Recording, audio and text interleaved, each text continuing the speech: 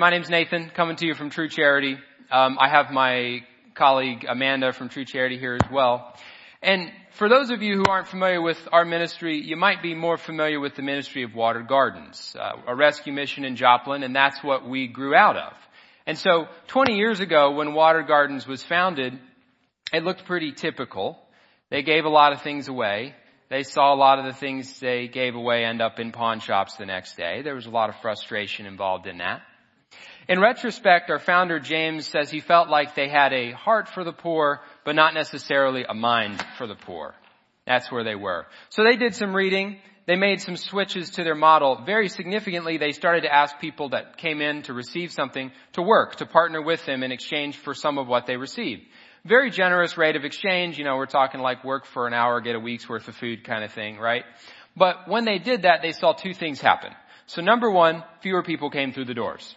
Because there were a lot of people who said, I'm in a total crisis, I'm desperate, I'll do anything. Oh, work for 30 minutes? No, I'm not in that bad of a situation, right?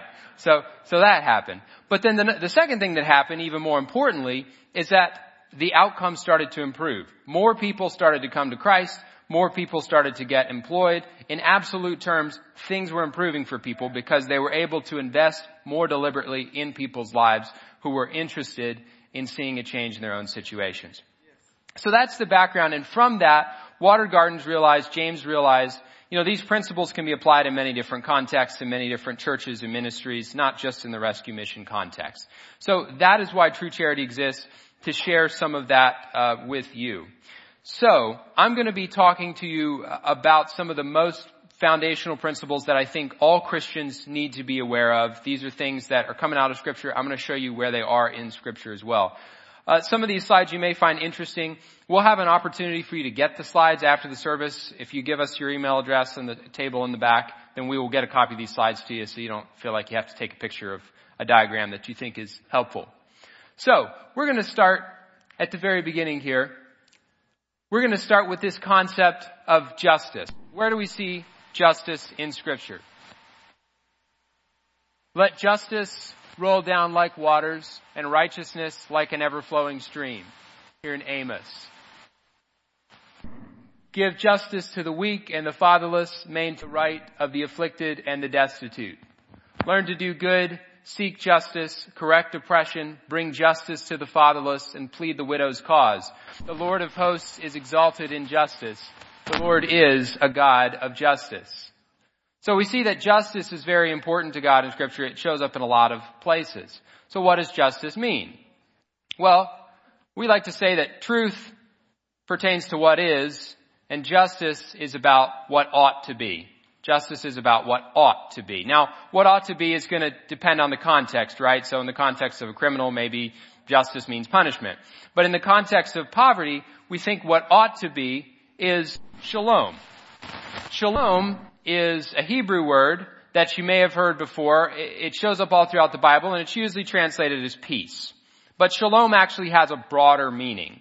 So shalom can mean, in a Bible dictionary, completeness, soundness, peace, safety, health, prosperity, quiet, tranquility, contentment, and friendship with God. That's a pretty big concept, right? You might think of a synonym for that being something like flourishing or thriving. That's what I mean when I say shalom. That is what ought to be in our lives. That is what God intended the world to be like. But of course we realize that the world is not like that. Shalom is broken. Because of the fall of man, things are not as God intended. Now, this leads us to a question. Is there anything we can do about this in the here and now? We know God's going to take care of it in the end, but does God care about it in the present? So let's go a little bit deeper into what this breakdown looks like. We think fundamentally this breakdown is about relationships. There are 4 fundamental relationships. This comes out of a book called When Helping Hurts. 4 fundamental relationships. Every person, the center of the diagram there, has a relationship with God, whether it's a good one or not, a relationship with others, a relationship with him or herself, and a relationship with the rest of creation. And of course we realize those relationships don't exist in isolation. They also exist in systems. So the religious system of your country, maybe your social system, whether it's more collectivist or more individualist, Are your voices represented in the government? Is your economic system, all these things are going to affect you. You even think about economic system. You know that in former communist East Germany, people are more likely to be atheists than in West Germany because the government actually had an impact on their relationship with God. Go figure. All these things are interconnected. And when these relationships break down, there can be a host of problems that result from that. Really, you can tie all problems to a breakdown in these relationships. One of those breakdowns is poverty, right? Not having the material things, the connectivity to live the life that God would have intended for you. Now, that can be a result of factors internal to the person or external to the person, usually both. And we see this in Scripture. So let's think about two people who on the surface had the same problem. Take the prodigal son and the widow of Zarephath. Both of them were out of food. So on the surface, they've got the exact same problem, right? But a layer deeper, one of them had some sort of internal problems. The prodigal son, what was his problem? Well, he had broken his relationship with his father. He had wasted all of his money away, right? So that's his problem. The widow of Zarephath, well, there was a famine that she didn't cause. She was a widow, so you assume her husband died, right? So there were sort of external factors. On the surface, they both needed food. But deeper down, there was more going on that made their situations different from each other. We see that throughout Scripture. Okay, so what causes poverty? Fundamentally, poverty is the result of relationships that do not work, that are not just, that are not for life, that are not harmonious or enjoyable. Poverty is the absence of shalom in all of its meanings. And so if that's the case, then what people need clearly is a little bit more than just money to be handed to them. All right, so this is what we see poverty is all about. Fundamentally, it's about a breakdown of relationships, right? Now, back to this question, does God think we can do anything about it, or is it just something we kind of, put off to the end of time? Well, in the Old Testament, we see that God gave his children very specific commands to get engaged with this issue. So in Deuteronomy 15, God tells his people, however, there need be no poor people among you. For in the land the Lord your God is giving you to possess as your inheritance, he will richly bless you, if only you fully obey the Lord your God and are careful to follow all these commands I'm giving you today. If anyone is poor among your fellow Israelites in any of the towns of the land the Lord your God is giving you, do not be hard-hearted or tight-fisted toward them. Rather, be open-handed and freely lend to them whatever they need. So in the Old Testament, God looked at his people and said, you can do something about this. As a matter of fact, there need be no poor people among you if you do what I'm telling you to do. Now, of course, we know they didn't do what God told them to do. Things broke down. But in the New Testament, we see this language being repeated. We see a shadow of this. Here in Acts chapter 4, verse 32. Now the full number of those who believed were of one heart and soul, and no one said that any of the things that belonged to him was his own, but they had everything in common. There was not a needy person among them. Notice that similarity to Deuteronomy. For as many as were owners of lands or houses sold them and brought the proceeds of what was sold and laid it at the apostles' feet, and it was distributed to each as any had need. Now sometimes this passage can make us uncomfortable because sometimes it's used to say things it doesn't mean, right? So it's not talking about a government system here, right? Because the government wasn't involved. They're not talking about really an economic system because they're selling their land. They're selling what they need to make money with. So clearly this is a short-term kind of response to some sort of situation. And of course we see that they had a really powerful enforcement mechanism because in the next chapter, if you tried to cheat the system, God would strike you dead. That's how this worked. But what we do see is the Christians of that day felt like it was their responsibility to, at least among the body of Christ, address these material needs. They took those commands of Deuteronomy to heart, and what the children of Israel couldn't figure out how to do, they did figure out how to do in their time and place, and they were successful. And this was not just a first century phenomenon. There's actually a great quotation from a Roman emperor from the 4th century. He's actually complaining about the Christians. And this emperor says, "It is disgraceful when no Jew is a beggar and the Christians support our poor in addition to their own, and everyone is able to see that our co-religionists, our fellow pagans, are in want of need of aid from us." So what's he saying? He's saying, well, the Jews take care of each other. We don't take care of anyone. and the Christians take care of each other and all of our poor as well. That was the standard that the church held themselves to and were known for. Here we see 4 centuries after Christ came. So I'm going to talk to you briefly about some foundational terms and concepts here, and then we're going to go into what it looks like to do this effectively. If we start with poverty, being shalom is broken, we're trying to get to justice the way things ought to be. There are a couple stops, a couple things we need along the way. The first thing we're going to need is we're going to realize that poverty in the heart of the Christian will inspire compassion. Compassion is absolutely something that we have to have. Now, what does compassion look like in Scripture? We see Jesus exercising compassion a lot. When Jesus landed and saw a large crowd, he had compassion on them and healed their sick. Jesus had compassion on them and touched their eyes. When Jesus landed and saw a large crowd, he had compassion on them and began teaching them many things. There's a pattern here. Compassion in Scripture is not just a feeling that you have and then you put it out of your mind. Compassion always leads to action. That's what Jesus demonstrated. We like to think of compassion as sort of a fuel on the road to justice. It's what drives our charitable activity. So here we have poverty that's going to inspire compassion, but in order to get to justice in our metaphor, we need one more thing. We're going to need some kind of a vehicle. That vehicle that compassion drives, we call charity. Charity. So charity in Scripture, it comes from the Greek word agape. You've heard this word. It means unconditional love, goodwill. Love in action is charity. Now, the thing about this vehicle, though, is there is more than one type of vehicle. So I have a few different types of vehicles there. We see 2 vehicles that are useful in different contexts. You use a semi-truck when you don't use a 4x4 and vice versa, right? Both good, useful in different contexts. And then what's that third vehicle? That doesn't look very useful at all.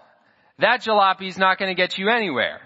And it doesn't matter how pure your fuel of compassion is that you pour into that vehicle, you're never going to get anywhere, right? And sometimes we find that approaches to charity are also ineffective, right? Sometimes you got to use the right one in the right context. Some of them just really don't work at all. I'm just going to let you know that. Okay. So for the rest of the presentation, I'm going to share with you how to identify what type of charity is going to be effective. Okay. So if you allow me to mix metaphors a little bit here, we're going to look at 3 pillars of effective charity. And you'll see they're all founded in compassion there, and ultimately they're upholding justice. But we have 3 elements of charity that works well. The first element I'm going to talk about is effective charity is authentic. It is voluntarily sourced. What do I mean by this? Well, when I say something is authentic, it has to refer to its motivation, right? So we think effective charity comes from compassion and not compulsion. Let's imagine this. Let's imagine you had someone who kind of down on their luck, they're homeless, and they're staying in your house for a little while. Is that an act of charity? Well, maybe. If they broke into your house, though, it's probably not. If you kidnap them and you're holding them there against their will, that's not an act of charity either. And even if a third party forces you to let them stay in your home, this is also not an act of charity, right? So the motivation ultimately you have to be motivated by compassion. It has to be voluntary in order for it to be meaningfully charity, right? We also think what's important when we talk about authenticity is the proper agent doing the charity, right? So if a part is authentic, it came from the real manufacturer, right? It's not a knockoff. And I think the agent of charity, the primary group that God calls to exercise charity biblically, is the church. Let's look at a few places in Scripture. 1 John 3:17. But if anyone has the world's goods and sees his brother in need, yet closes his heart against him, how does God's love abide in him? This is a famous passage, James 1:27. Religion that is pure and undefiled before God the Father is this: to visit orphans and widows in their affliction, to keep oneself unstained from the world. Matthew 25, and the king answers them, truly I say to you, as you did it to one of the least of these my brothers, you did it to me. So clearly, if we were to take out all the passages in Scripture that command us to help others, the Bible would be a much thinner book, right? God expects the church to be a part of this. And it's my observation that this cannot be outsourced. And if you want some proof for this, just think about a couple of the other responsibilities that the church has. And imagine what would happen if we tried to outsource them. What about, let's say, discipling the youth, discipling the next generation? If public schools started discipling kids, would you get rid of your youth program? Right? Well, what about preaching the gospel? What if the government started doing public service announcements and billboards with the gospel on them? Would you say, oh, we don't need to do our outreach anymore. The government's got that covered. No. And I think you might even be a little suspicious about the theology that might be in the government official version of the gospel, right? Right. And that's okay. So the problem is, though, I think we as the church have outsourced our responsibility to be charitable. So let's just take a quick look at how that's working out for us. We'll just look at the war on poverty. That started in 1964. We recently passed the 50th anniversary. In that time, we spent $22 trillion. So, all right, we definitely care as a nation. We definitely have put some effort into this. And we see that over the years, we've been spending more and more per capita every year. At this point, the total government spending, federal, state, and local, for every person in poverty is about $22,000 per person in poverty per year. So there is no lack of trying on the government level, right? So maybe that's okay. Maybe we're making a big dent. Let's see what the dent looks like. This is what the poverty rate looks like starting about in 1966 when the war on poverty would have kicked in. Through the 50-year anniversary, not much of a change. Despite the fact that we have put a lot of effort into it as a nation, haven't made much of a dent, right? So if you felt like the government had that one covered and Jesus didn't need to be a part of it anymore, think again. Now, why might that be the case? Well, because I think the real solutions, if we think about poverty as being fundamentally about a breakdown of relationships, the real solutions are going to have to be tailored to the root issues of the person. They're going to have to be individualized. They're going to have to be relational. You can't do relational transformation without relationships, right? But as somebody who spent 9 years working for the government in one particular context, I can tell you that the government has to be standardized. They can't treat everybody differently. They have to be bureaucratic. They're really good at transactions, but not so much at transformation. You know, you think about this. Soviet central planners had the task before them to set 24 million prices centrally. That was one of the jobs they had. And they had a really hard time doing that, right? Well, in our country, we have roughly 35 million people living below the poverty line. And if the government were to be successful, they would have to tailor a relational solution to 35 million people. And that is something that is very difficult for a higher level authority to do. There's another principle that I think we should keep in mind. It's the principle of subsidiarity.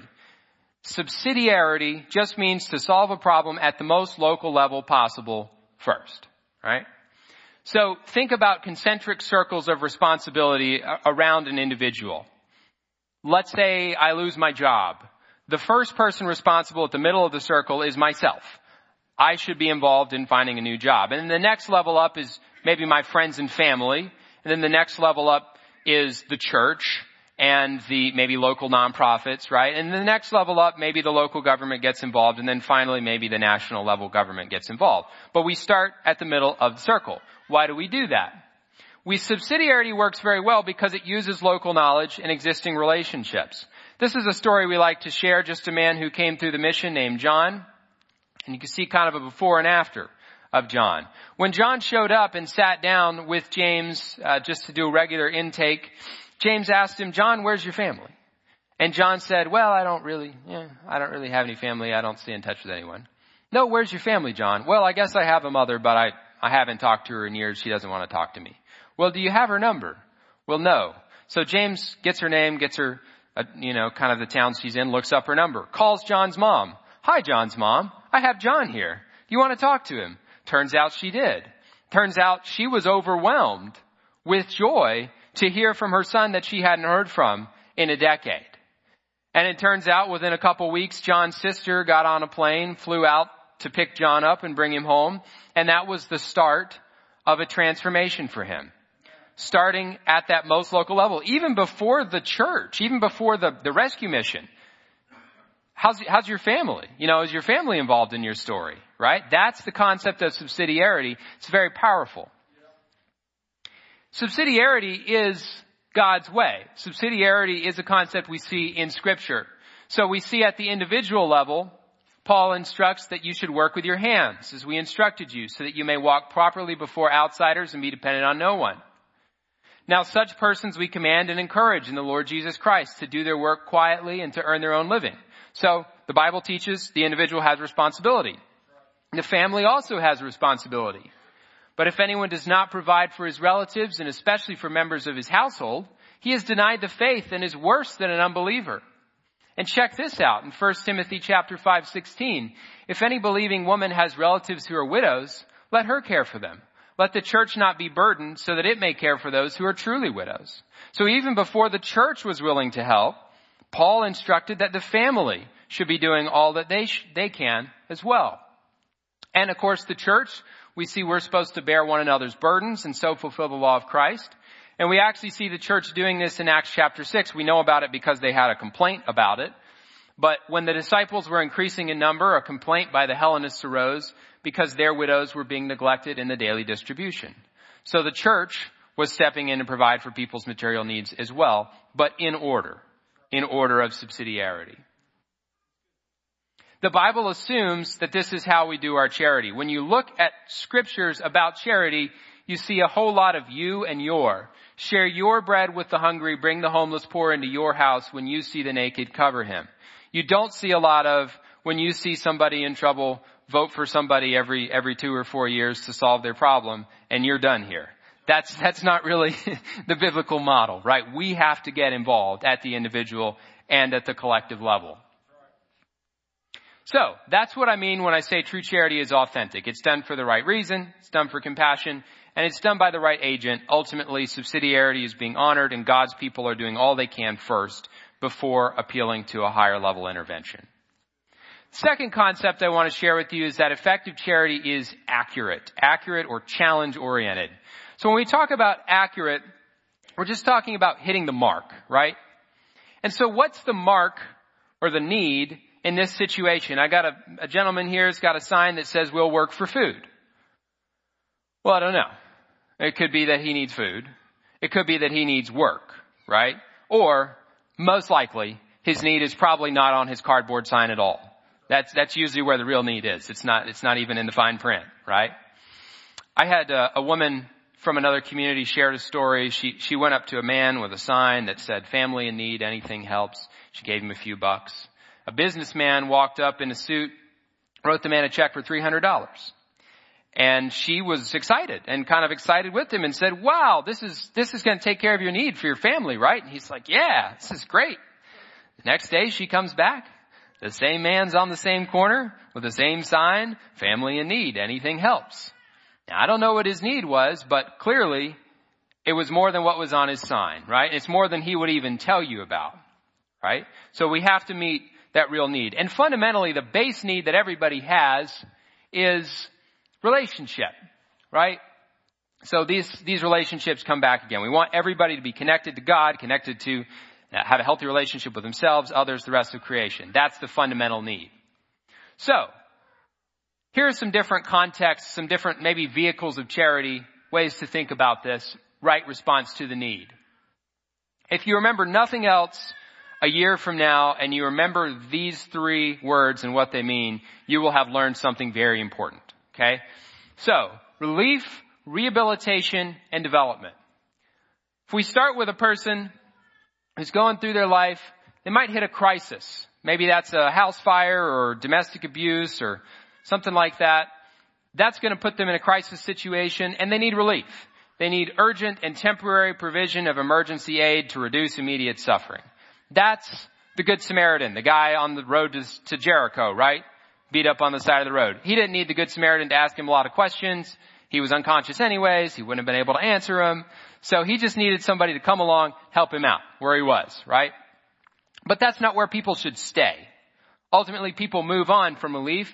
They move to rehabilitation, which is where you're trying to restore people to their pre-crisis condition. So we saw that with the Good Samaritan. He puts the guy up in an inn. But ultimately, the thing about rehabilitation is you start to become a part of the process, right? So that guy had to get out of bed in order to be rehabilitated. That was part of what he had to do. And if somebody is, say, recovering from a natural disaster, they can probably do some of the work to rebuild their own home, right? They have to participate in their recovery.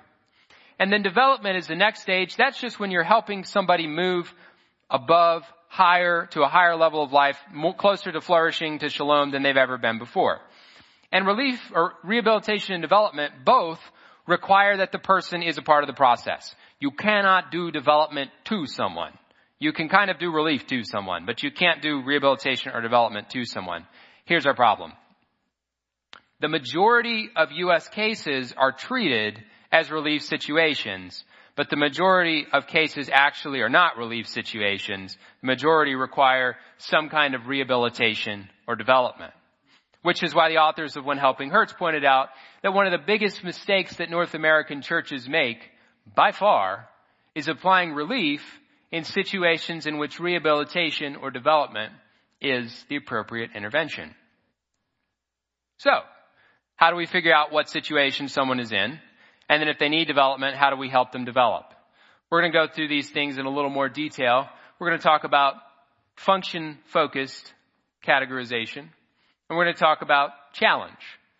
So function-focused categorization, kind of a mouthful here, but it's really a pretty simple concept if you contrast it with what we normally do. What we normally do is we ask dysfunction-focused questions. We ask problems about what's wrong with you. When somebody comes in and wants help, we say, okay, what can't you do? What don't you have? Prove to me you're poor. Prove to me that you're really sick and can't work. Great. Now we've proven that they have problems. We already knew that. But what you need in order to determine whether they need relief or rehabilitation or development is you need to ask function-focused questions. What can you do? What do you have? What can you make? What dreams and goals and aspirations has God given you? What are you willing to do to get those things into action? Because when you only ask about people's problems, you're always going to use a disaster relief sort of model. Now, sometimes that's appropriate. Like maybe these people, maybe their houses are flooded here, so they don't really have time to participate or answer a lot of questions. They're just trying to salvage their goods, and they just need somebody to give them some rice. However, when you ask people what they can do, sometimes you'll find that they can do something, and you'll realize that you need some kind of a different model than just a disaster relief model. Here's a different model for food. This is a food co-op model. So a food co-op works with the same kind of people who would usually come to a food pantry, except instead of just having them go through a line and get things, they become members, they sign some kind of membership agreement, they pay a few bucks a month, some low dues, and then they show up and they do the work that volunteers would traditionally do in a food pantry, but they do it to help each other. So they're a part of a club, a community. Now what you see is different about this than the disaster relief picture you saw is that all these folks look busy. They look engaged. They look like they have an opportunity to connect with others, right? I'm working with a church in another community that's transitioning from a food pantry to a food co-op because they realized most of the people they had coming through were not in a short-term disaster. Most of the people were in some kind of a long-term situation, and they had capacity, and they could do something. In general, the concept that we use when we want to help somebody develop is we offer them challenge. Challenge is just anything that requires effort. Now that could be an opportunity to work, like Water Gardens. You've got those bracelets made at Water Gardens over there in their little social enterprise. It could be an opportunity to work, maybe work for money, you know. It could be something that just helps the person. It could be goal setting. You set goals for yourself. As you achieve them, we'll give you a boost along the way, right? So you're just helping yourself here, but there's a challenge involved in that. Maybe a chance to learn a skill, maybe some kind of partial or subsidized payment, right? Why would we use challenge? Well, it's quite simply because challenge develops. And this isn't about treating people in poverty as being different from the rest of us. It's about thinking of them as just the same as the rest of us, right? And for all of us, this is true. If you want to go to school, you want to learn a new skill, you want to build character, you're going to have to do something hard, something challenging. When I was in the Army, we climbed a lot of rope nets. And surprisingly, it's not because there were many rope nets in combat situations. Actually, there were very few rope nets in combat situations. But it was just about making us tougher, right? building character, challenging us. So, what's the value of challenge? Well, in the words of Robert Lupton, who's a 40-year veteran of this, learned a lot of this the hard way, actually wrote the book that inspired James to make his change. It's not unloving to expect people to do their part. Just the opposite. It is cruel to send the message that a person has nothing of worth to offer. One-way giving tends to make the poor objects of pity, which harms their dignity. It also erodes their work ethic and produces a dependency that is unhealthy for both the giver and the receiver. But who cares what Robert Lupton says? Let's see what the Bible has to say, right? So let's look at the Old Testament, how God saw fit to take care of the poor. Here we see in Leviticus, when you reap the harvest of your land, you shall not reap your field right up to its edge, neither shall you gather the gleanings after your harvest. You shall not strip your vineyard bare, neither shall you gather the fallen grapes of your vineyard. You shall leave them for the poor and for the sojourner. I am the Lord your God. Now this is interesting because if you look at gleaning in the Old Testament, there's a lot of work to turn wheat in the fields into bread. You've got to harvest it. You have to separate the wheat from the chaff. You have to mill the wheat. You have to make the bread. Now, wouldn't it have been nicer if God had just told the Israelites, make some extra loaves of bread and give them to the poor? No. God used challenge. God expected the poor to be a part of the process of gathering the wheat, milling, separating the wheat from the chaff, all of this work. Another method that God used in the Old Testament was the interest-free loan. That was the primary way you were supposed to help somebody in need, offer them an interest-free loan. Sometimes it would be forgiven under extreme circumstances. But in general, the observation was, you have dignity, we can help you out, you can pay it forward. That was the way God decided to take care of the poor in the Old Testament. Now what about the New Testament? This is a concept that is in the New Testament as well. In the words of Paul, now we command you, brothers, in the name of our Lord Jesus Christ, that you keep away from any brother who's walking in idleness and not in accord with the tradition that you received from us. For even when we were with you, we would give you this command. If anyone is not willing to work, let him not eat. For we hear that some among you walk in idleness, not busy at work, but busy bodies. Now such persons we command and encourage in the Lord Jesus Christ to do their work quietly and earn their own living. Now this would probably be kind of rude if I said it, but I didn't say it. Paul said it, right? And he's talking inside of a body of believers here, but he said, look, everybody needs to do what they have the capacity to do. That is the first step, always. What if we ignore this though, and we say, we're just going to be a little nicer than Paul was? What you run the risk of is what Robert Lupton observed is the 5 steps to dependency. First time you give something to someone, you help them out with their power bill. Wow, I appreciate this so much. This is great. The second time, anticipation. Oh, you're going to do this again, right? Expectation. I'm just going to go ahead and put this into my little plan that I can count on this bill being taken care of. And then entitlement. Well, that money's for me. Who else would it be for? You need to take care of this bill for me. And then the last step, which is the saddest of all, is dependency.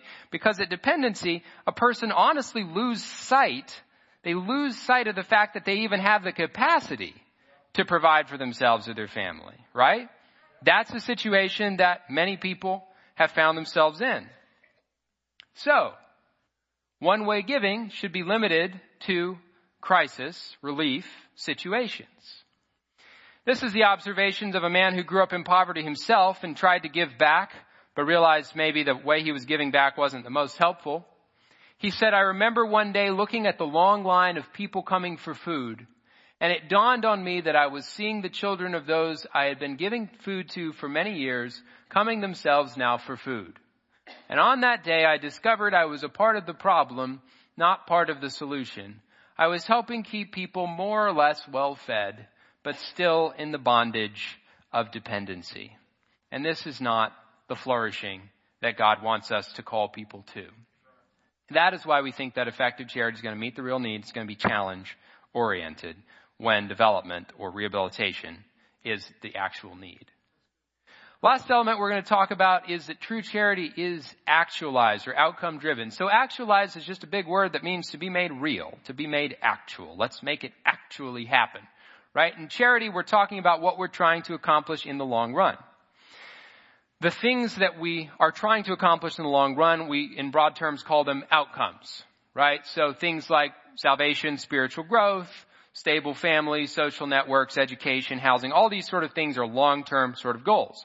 Now, these have to be differentiated from our outputs, which are the things we do, right? Our activities. So we might have a benevolence program. We might teach a finance class, distribute food. Those things can be fine. But ultimately you can measure them all day and never know whether you're making an impact, right? So, just to connect these two ideas, if you have an organization that exists to help people find employment, the outputs, we held job skills training for 35 men and women. Great, that's good. But we ultimately need to see outcomes. 80% of graduates obtain sustained employment, okay? So that's an example of how outputs and outcomes connect. A lot of people are just measuring their activity. That is a mistake. Big ministries do it. The government does it. All kinds of people do it. This is a government program, SNAP, that says one important measure of a program's performance is indicated by the fraction of people that actually participate, which I guess is true, but that's not a very useful measure of a program's performance. Just because you got everybody to participate in your food pantry doesn't mean that it's doing any long-term good, right? Private organizations make the same mistake. You've got biggest feeding organization in America that's like, oh, we give away 4.3 billion meals a year. Well, that's nice, but if this is all you look at, then you're going to end up with policy that just promotes giving more away, right? And I think this is a mistake. So I'll just give you some practical examples here. We're going to zoom in on this outcomes and outputs card from Water Gardens Ministry. Now, there's nothing wrong with measuring outputs, so you're going to see some outputs and some outcomes, some long-term stuff on this. So, what do you think this one is? Number 1, 14,000 nights of shelter. Is that an output or an outcome? Yeah, that's an output. What about 110 baptisms and conversions? That's an outcome. 1,600 food boxes. I'd say that's an output. Yeah. 55% of residents found employment. Outcome.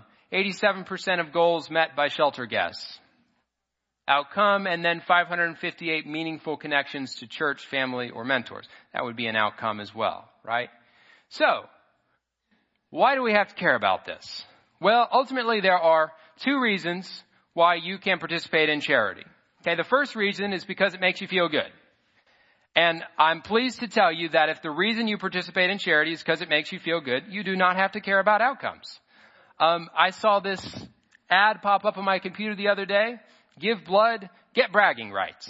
Okay? It's a good example. Well, if all you care about is the bragging rights, it doesn't matter what they do with the blood. All right? They can dump that right out when they're done.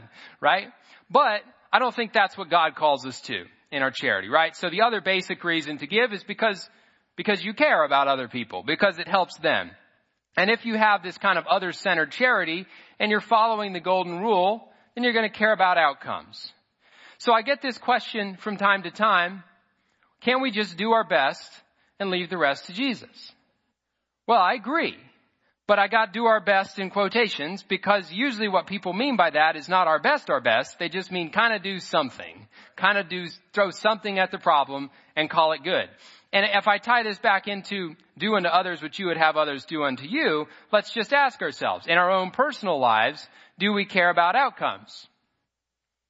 Who cares if the plumber fixed my toilet as long as he tried? Doesn't matter if my child learns to read as long as his teachers did their best. Doesn't matter if the worship leader can hold a tune as long as she means well, right? No. In our lives, we care about outcomes, right? So I think we ought to care about them in the lives of people that God has called us to serve and to disciple. Now, it is a valid question. Do we really control the outcomes, though? Because, of course, we see Paul says this, I planted, Apollos watered, but God gave the growth. So neither he who plants nor he who waters is anything, but only God who gives the growth. Now, of course, the context of this is personal evangelism. It's not specifically about poverty alleviation, but I think there's a good point here. We don't entirely control the outcomes. That's true. But let's think about it like a surgeon. Does a surgeon entirely control the outcome of a surgery? I would say no. because a surgeon can do the same surgery well on two different patients. One dies and one survives, right? So that's possible. However, have surgeons improve their average outcomes over time? Would you rather have an open heart surgery in 1960 or today? I think today, because surgeons do have some level of control over that, right? And we see this even in Paul's evangelism. He used different methods in different places. Clearly, Paul realized that he had some influence, even if ultimately God was the only one who could really make a change in someone's life. That's it. That's the basic concepts that I wanted to share with you today. Just to run over in brief, we're starting where shalom is broken. We're starting with poverty.